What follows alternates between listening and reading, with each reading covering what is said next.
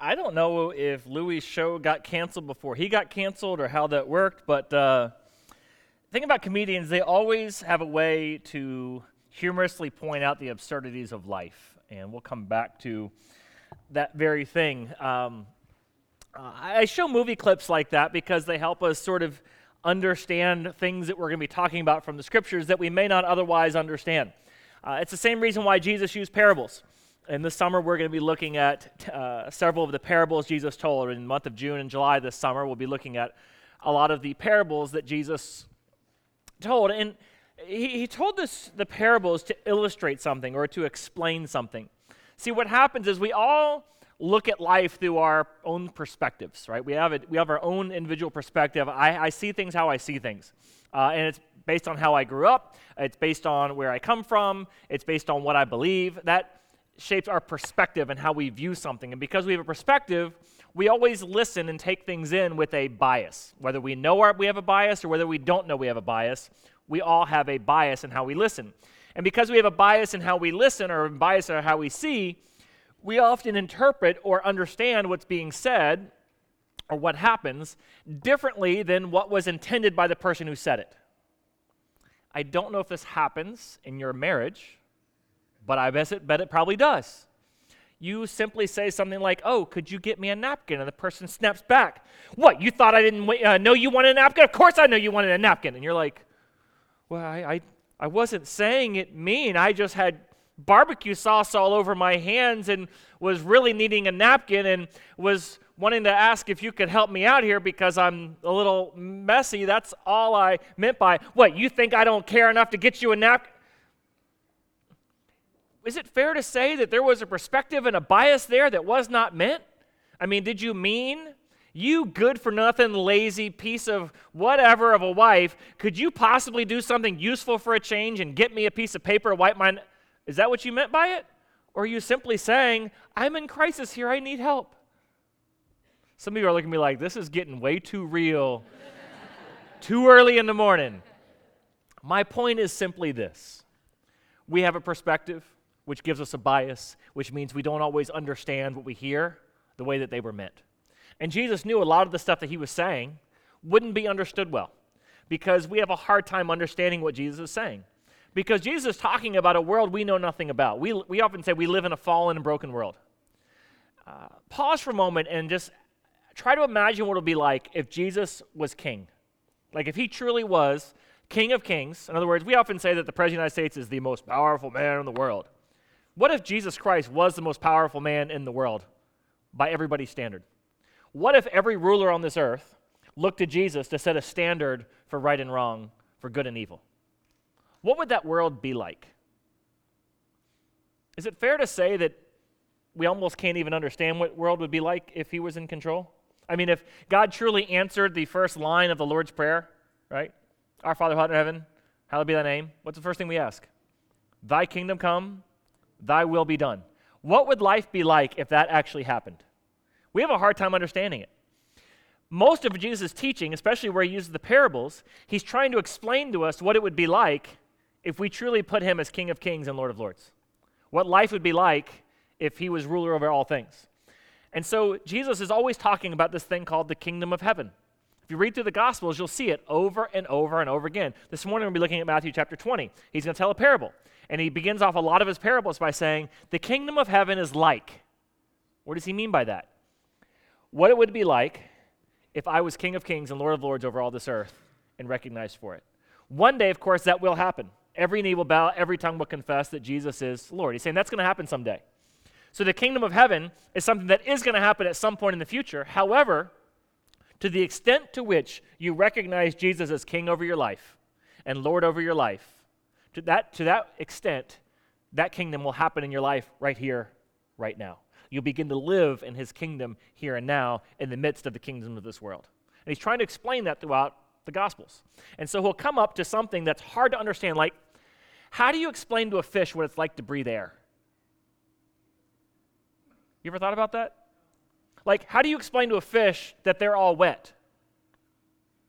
They don't understand it. They're so immersed in water, they don't have any picture, any understanding, any comprehension of what life would be like outside of the sea.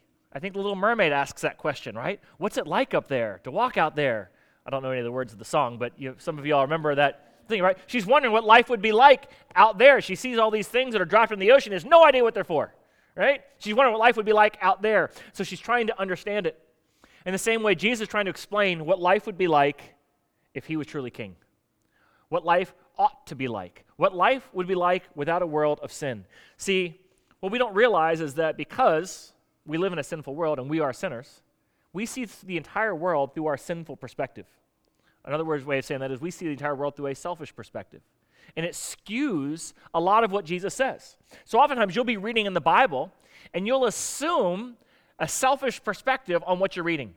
And you go, well, I don't really like what that's saying because that just sounds mean or harsh. And it's because you're assuming God has a mean or harsh bent like everybody else in the world that you've ever seen. So we have a hard time understanding a lot of what Jesus is saying because we don't come from the right perspective to understand it. Does that make sense?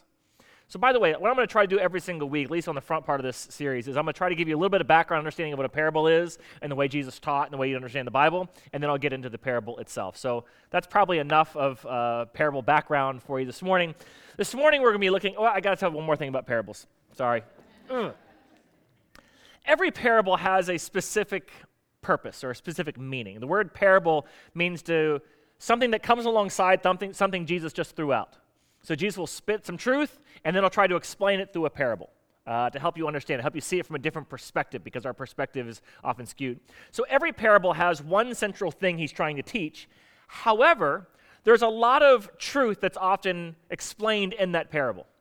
In other words, in order for you to understand the big picture of something, there's a lot of supporting truth that you need to understand. Does that make sense? What I mean by that is I'll give an illustration. We're not going to be talking about this one this morning, but a lot of you all know the parable of the prodigal son. How many of y'all have ever heard of the parable of the prodigal son? How many of y'all have never heard of it? Y'all are probably thinking, I don't want to raise my hand now because everybody else has heard of it, and then everybody knows my first time in church. A very common story. The reality is the parable of the prodigal son isn't about the prodigal son at all. We call it that because we most identify with the life of the prodigal son. The parable of the prodigal son is actually about the older brother, the very last part. Because if you look at the context of the parable of the prodigal son, Luke 15, the very beginning of the chapter of Luke 15, it says, tax collectors and sinners were gathering around to hear Jesus, but the Pharisees and the teachers of the law began to ask questions like, how can this man welcome in sinners and eat with them? They're struggling with the disposition of Jesus to welcome in people like the prodigal son. And so he tells a story to help them understand from a different perspective what their heart is like. The story is about the heart of the older brother, which is what the Pharisees and tax collectors represent. However, does that mean that we don't learn anything else in the parable except for the heart of the older brother? No, there's a lot of supporting truth. We learn a lot about the heart of God, the fact that God loves both sons, the fact that God is out on the porch looking every day and hopes that the son will return, and when the son is a long way off, what does the father do? Runs out to meet him. That's the kind of greeting a sinner gets when they come back to God. We also understand a little bit about free will, that the father says, if you want to leave, leave. I will not force you to stay. You want to go? You want to go off to a foreign country? You can go.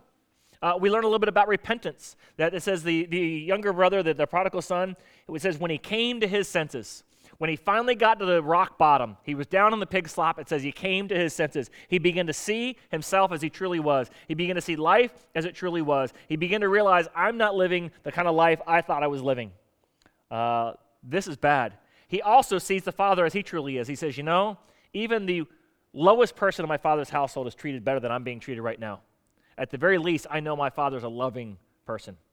And so he says, I'm going to go back. As we learn about repentance, I'm going to go back and say, I'm not worthy of even being your son. You understand yourself as you truly are. And when he goes back, he doesn't even have a chance to say, I need to earn back my position. What happens? The father teaches about grace. He instantly puts a ring on his finger and a rope around him, and he says, this son of mine is lost and now is found, and I'm just so happy to have him back. We learn all of these different things that are true about our relationship with God, all to set up the heart of the older brother. So does that make sense? There's one purpose of the parable, but within that purpose we find a lot of truth. The reason why I explain that is because sometimes people say, well, no, there's only one truth. No, there's a lot of truth, but there's only one purpose for why he gave the parable. That doesn't negate all the other truth in that parable. Does that make sense?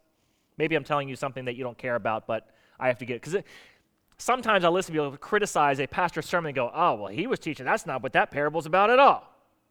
I know it's not what it was about. Doesn't mean what Jesus was saying is not true, though. We still learn about the heart of the Father. If you teach the parable of the prodigal son, and you teach about the heart of the Father, that's all still true, even though the parable was about the heart of the older brother. So, all that to set up the story we're going to be talking about this morning, the one I thought we should start off with first, well, maybe we should do it last. I'm not really sure. But then again, what do they say? The last shall be first, the first shall be last, right? I'm glad you're laughing about that, but you're probably going to go, wah, wah, wah, because that's actually a preacher joke to set up the parable I'm going to be talking about, which is the parable found in Matthew chapter 20, which is a parable about fairness. It's a parable about the laborers working in the vineyard. And in chapter 20, Jesus starts off and he says this, the kingdom of heaven is like, so there's that phrase. He's trying to explain something that we don't understand because we don't have God as our true king, and so we can't understand what the kingdom of heaven be like, so he's trying to give us a parable about that. Now, does anybody know what verse comes right before he says the kingdom of heaven is like in chapter 20? And the end of chapter 19 ends off with the statement where Jesus says, the first shall be last and the last shall be first. And then he gives this parable to explain what he means by the first shall be last and the last shall be first. See, now you understand my pastoral joke? Wah, wah, wah. Anyways, all right. But you'll remember it probably now. So he gives this story, this parable. And in this story parable about laborers working the field, one of the truths about it is he's going to start talking about fairness. Because after all, that statement I just made isn't fair, is it? The last shall be first and the first shall be last. Is that fair? Is it fair that the person who shows up late for dinner gets to go first in the buffet line? No. How's it work in your house? Last in, last up. First in, first up, right? That's how it should work, right? You shouldn't get to show up last and then be the first one in line at the buffet, right? Am I right? Y'all are like, I don't know. That is how it works in our household, but I'm sure you're going to tell me something different. No, just go with me here, right? Yes, thank you. See, because we have an idea in life that life should be fair, right? When was the first time you uttered the words, no fair? How old were you? Maybe you probably can't remember. How about your kids? 6, 7, 8? Definitely by 10. Nothing is fair for a 10-year-old, right?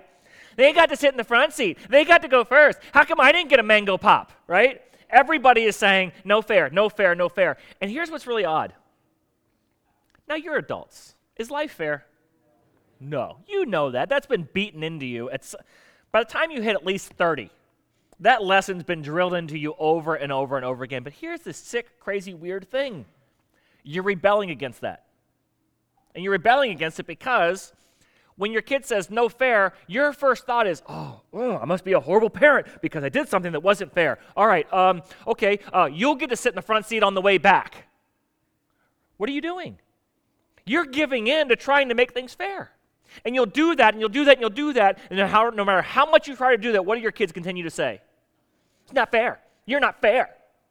And at some point, you finally go, you're right, I'm not fair. Deal with it. Am I the only one?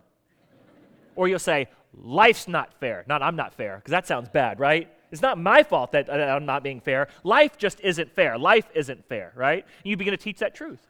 Because what your kids will find out is at first, you're not fair, and so they're mad at you. But then they go to school, and they find out that the other fourth grade class got to go out to recess, and my class didn't get to go out for recess. And that's just not fair.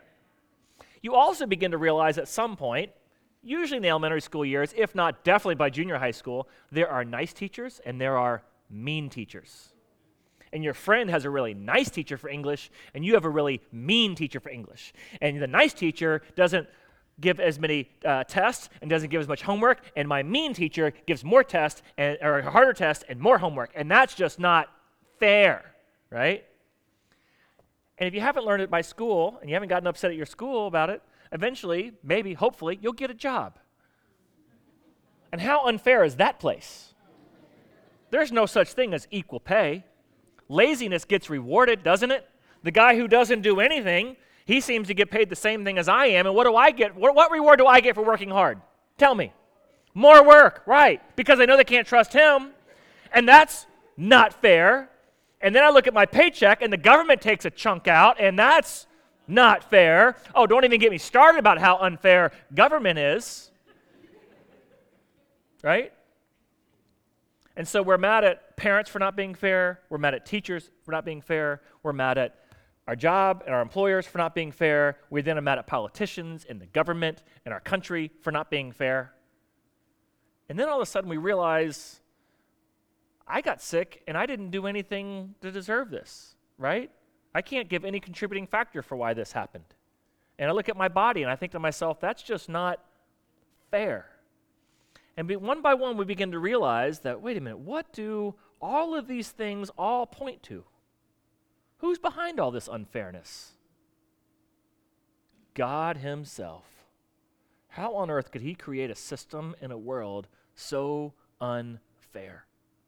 And so we get really mad and really frustrated at God because life's not fair. Bad things happen to good people, and that's not fair. And so we get really frustrated, really angry about this issue of fairness. And Jesus tells a parable, and he's trying to explain this concept of the last shall be first and the first shall be last. But in the midst of explaining that, he gives us some truth about fairness, about how fairness at the end of the day is a perspective. And so with all of that sort of leading into this, I want to read through Matthew chapter 20. It says, "For the kingdom of heaven is like a landowner went out early in the morning to hire workers for his vineyard. And he agreed to pay them a denarius for the day, and he sent them off into his vineyard." Now, typical workday back in first century was 6 a.m. to 6 p.m. You worked a 12-hour workday. I don't care if you were into 8 hours, 10 hours, whatever works. They worked a 12-hour workday, 6 a.m. to 6 p.m.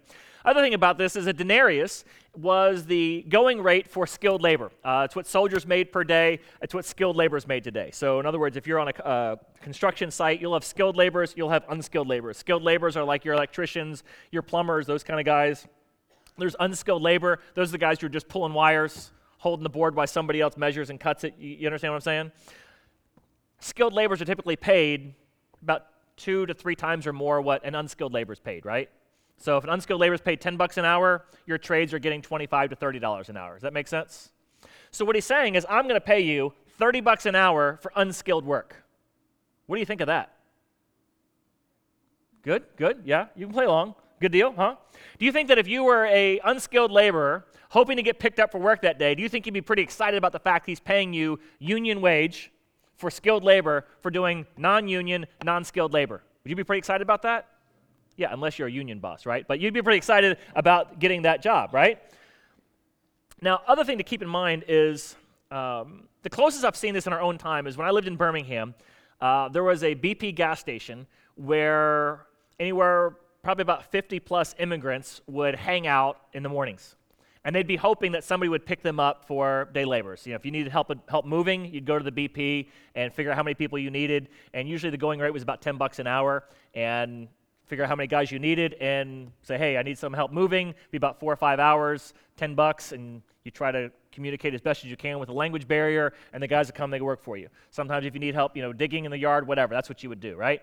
So that's similar kind of system they would have. Now, if you went there and offered $30 an hour, how many guys you think would be trying to get in your truck? They'd be fighting over it, right? So he goes up there, and he says, he went early in the morning and hired workers who work in his vineyard, and he agreed to pay them a denarius for the day, and he sent them out from the vineyard. About 9 in the morning, he went out and he saw others still standing in the marketplace doing nothing.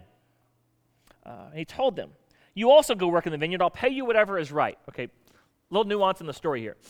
Now, at 6 a.m., everybody's trying to get hired on for the day, right? By 9 o'clock, what's happened? Anybody who was going to get hired has probably already gotten hired for the day, right? The same kind of thing happened in Birmingham. I'd go by there in the morning on my way to work around a little before 8. BP would be packed. If I came back by there at lunchtime, there might be 4 or 5 guys still sitting there holding out in hope. What's also interesting is as I drove towards the BP, you'd see guys walking down the road. What are they doing? They're walking home. They didn't get picked up that day. Here's the other thing to keep in mind.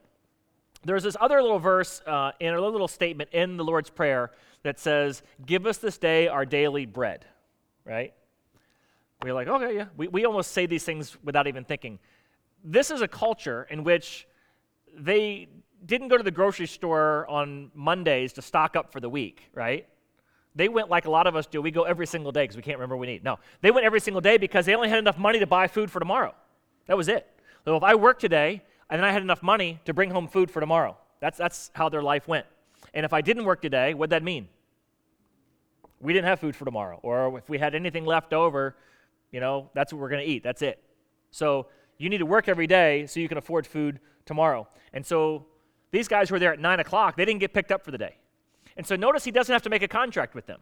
The first guys, he says, I'll pay you guys $30 an hour to come work for me. And they're like, done. And would you say that was nice, generous, right? What would you say if somebody was going to pay you 3 times going wage?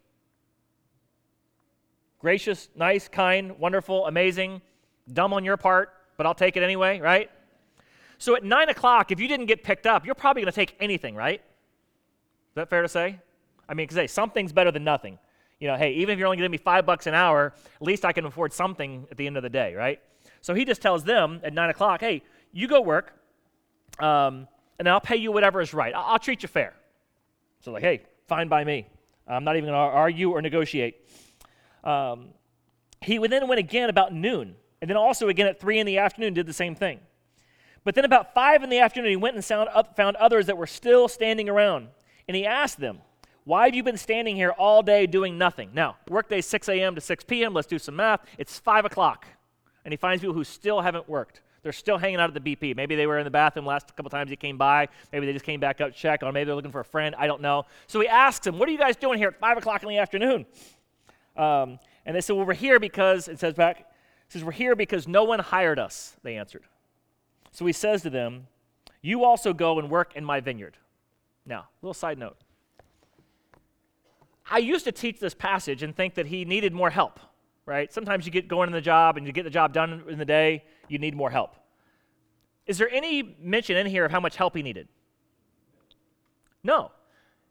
What you see here, though, is he's asking them, hey, what are you guys still doing here? Nobody hired you? Well, you guys come on and work too. Why is he bringing them in? Out of compassion, right? Out of generosity. He's doing it because he understands the day labor wage issue and that these guys don't eat or these guys don't work, they don't eat. And so out of compassion, he brings people in after 6 a.m., right? Why? Because he wants to. Because he's loving, because he's caring, because that's what he's doing, right?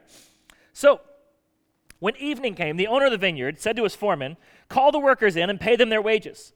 But start with the ones we just hired last, working your way down to the ones we hired first, okay? And so the workers who were hired about 5 in the afternoon each came, and they received a denarius. In other words, they received, I should have done the math, it's the second service. What's 12? What's 25 times 12? Anybody? Is that $300? 400? 300. All right. Some of us don't even know. All right. $300. So the people who worked 1 hour, they got paid $300. Now, just pause for a minute. If you'd been there for 12 hours and you saw the guy who only worked 1 hour get $300, what are you thinking? That's right. We're going to pay. We're going to Scissor, right? We get paid, right?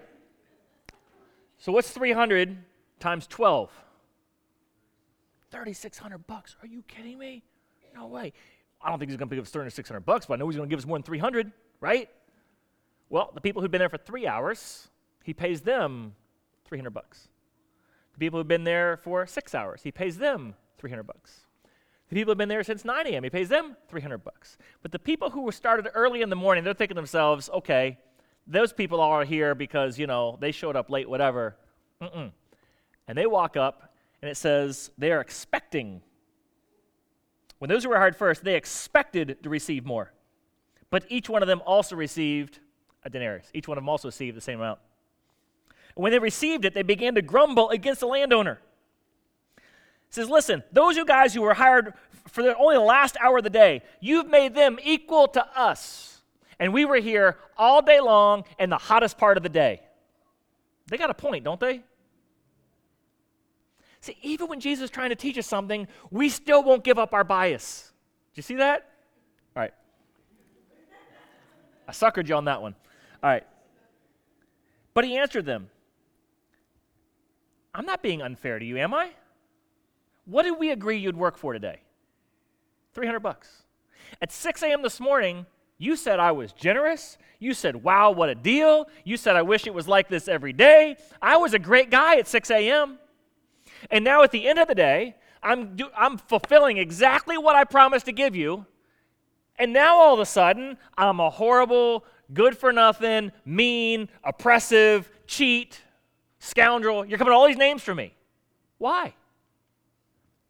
He comes back and he says, take your pay and go. I wanted to give the one who was hired last the same as I gave you. Don't I have the right to do what I want with my own money? Let's just ask that in isolation. Forget everything else. Do I have the right to do whatever I want with my own money? Yes, I do. This is America after all, right? I can do whatever I want with my money.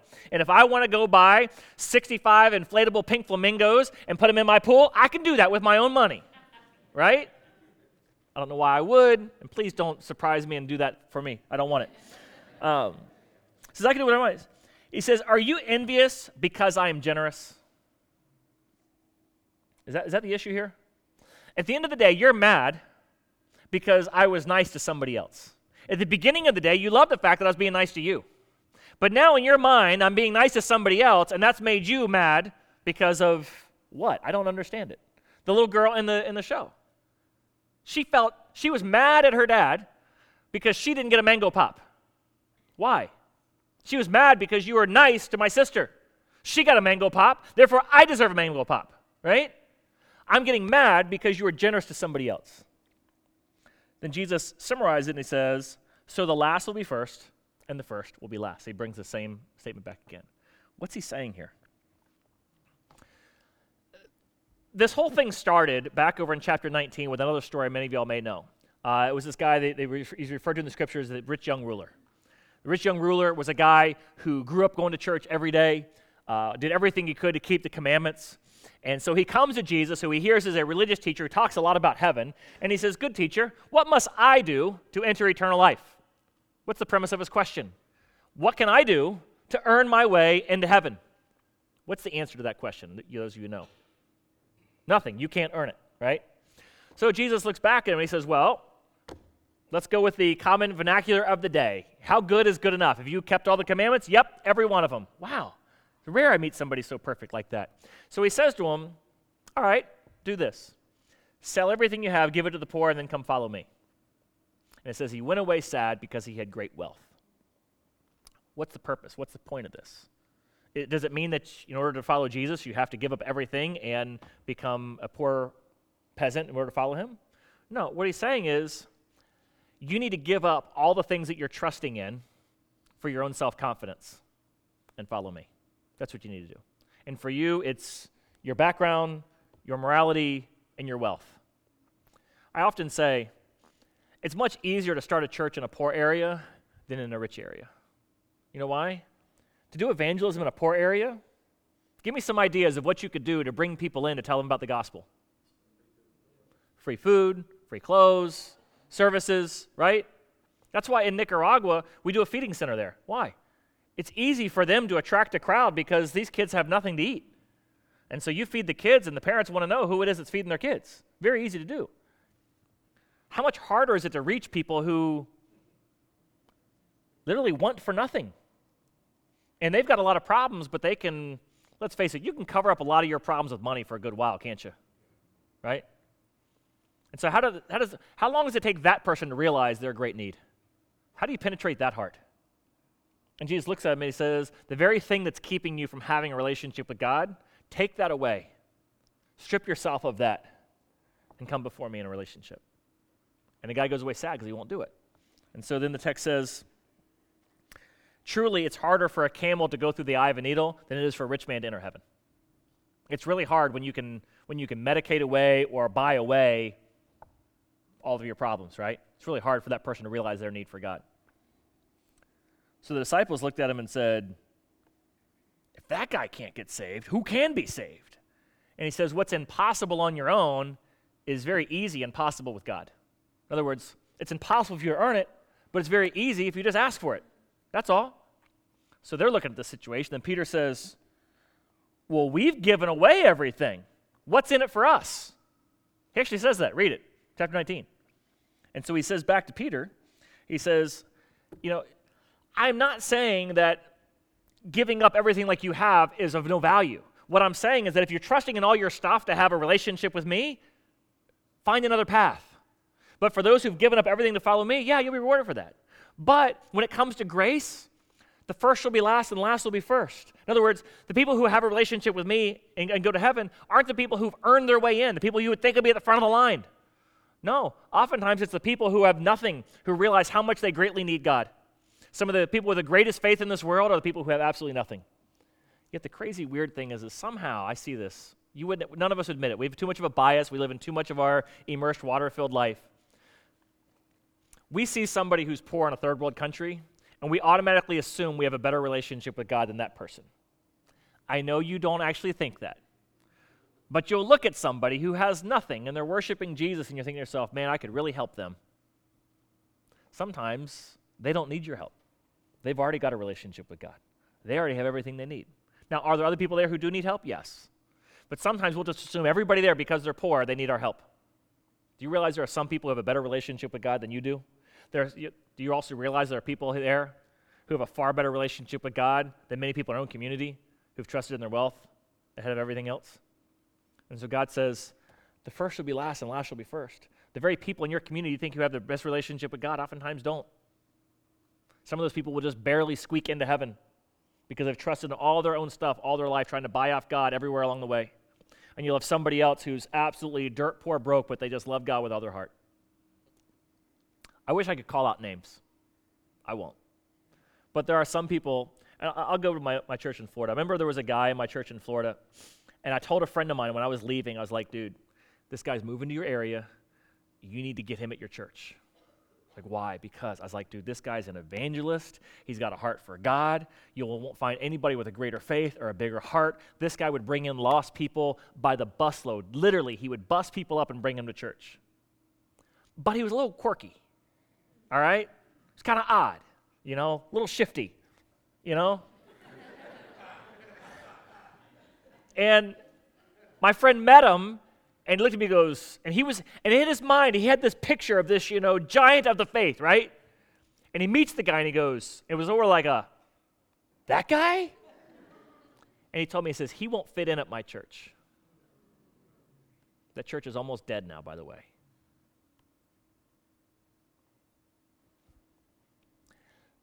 The first will be last, and the last will be first. And God's kingdom, it isn't always what you would think. God doesn't judge by the outward appearance.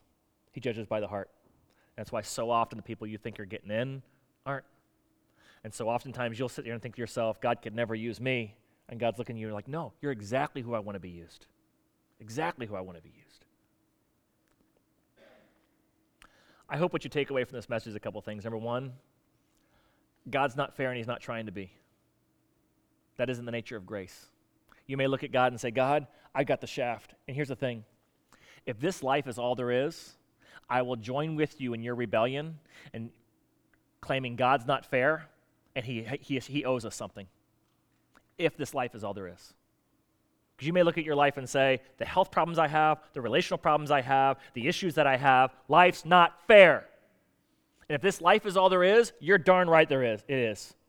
And you're darn right God owes us an explanation. However, if regardless of our circumstances and experience for whatever 70, 80, 90 years we have here, is all leading up to an eternity with our Heavenly Father that all of us can enter into by the same path, grace, does it really matter what our experiences are here for these 70 years? Does it? If this life truly is about nothing more than a loving relationship with Him, no matter what experience you go through, you have the opportunity to have a loving relationship with Him that you get to enjoy for all eternity. But it's not fair that the thief on the cross enters into eternity and this rich guy who's tried to do everything right doesn't.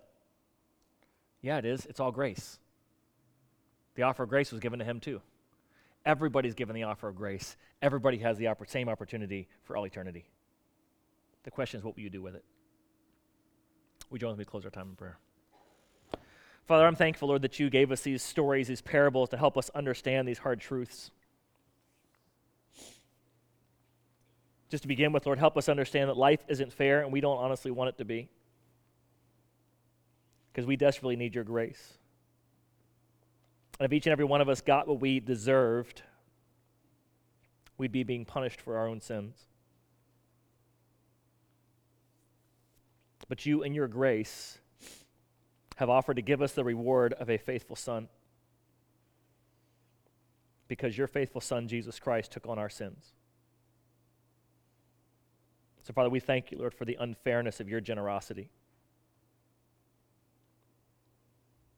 And in Jesus' name we pray. Amen.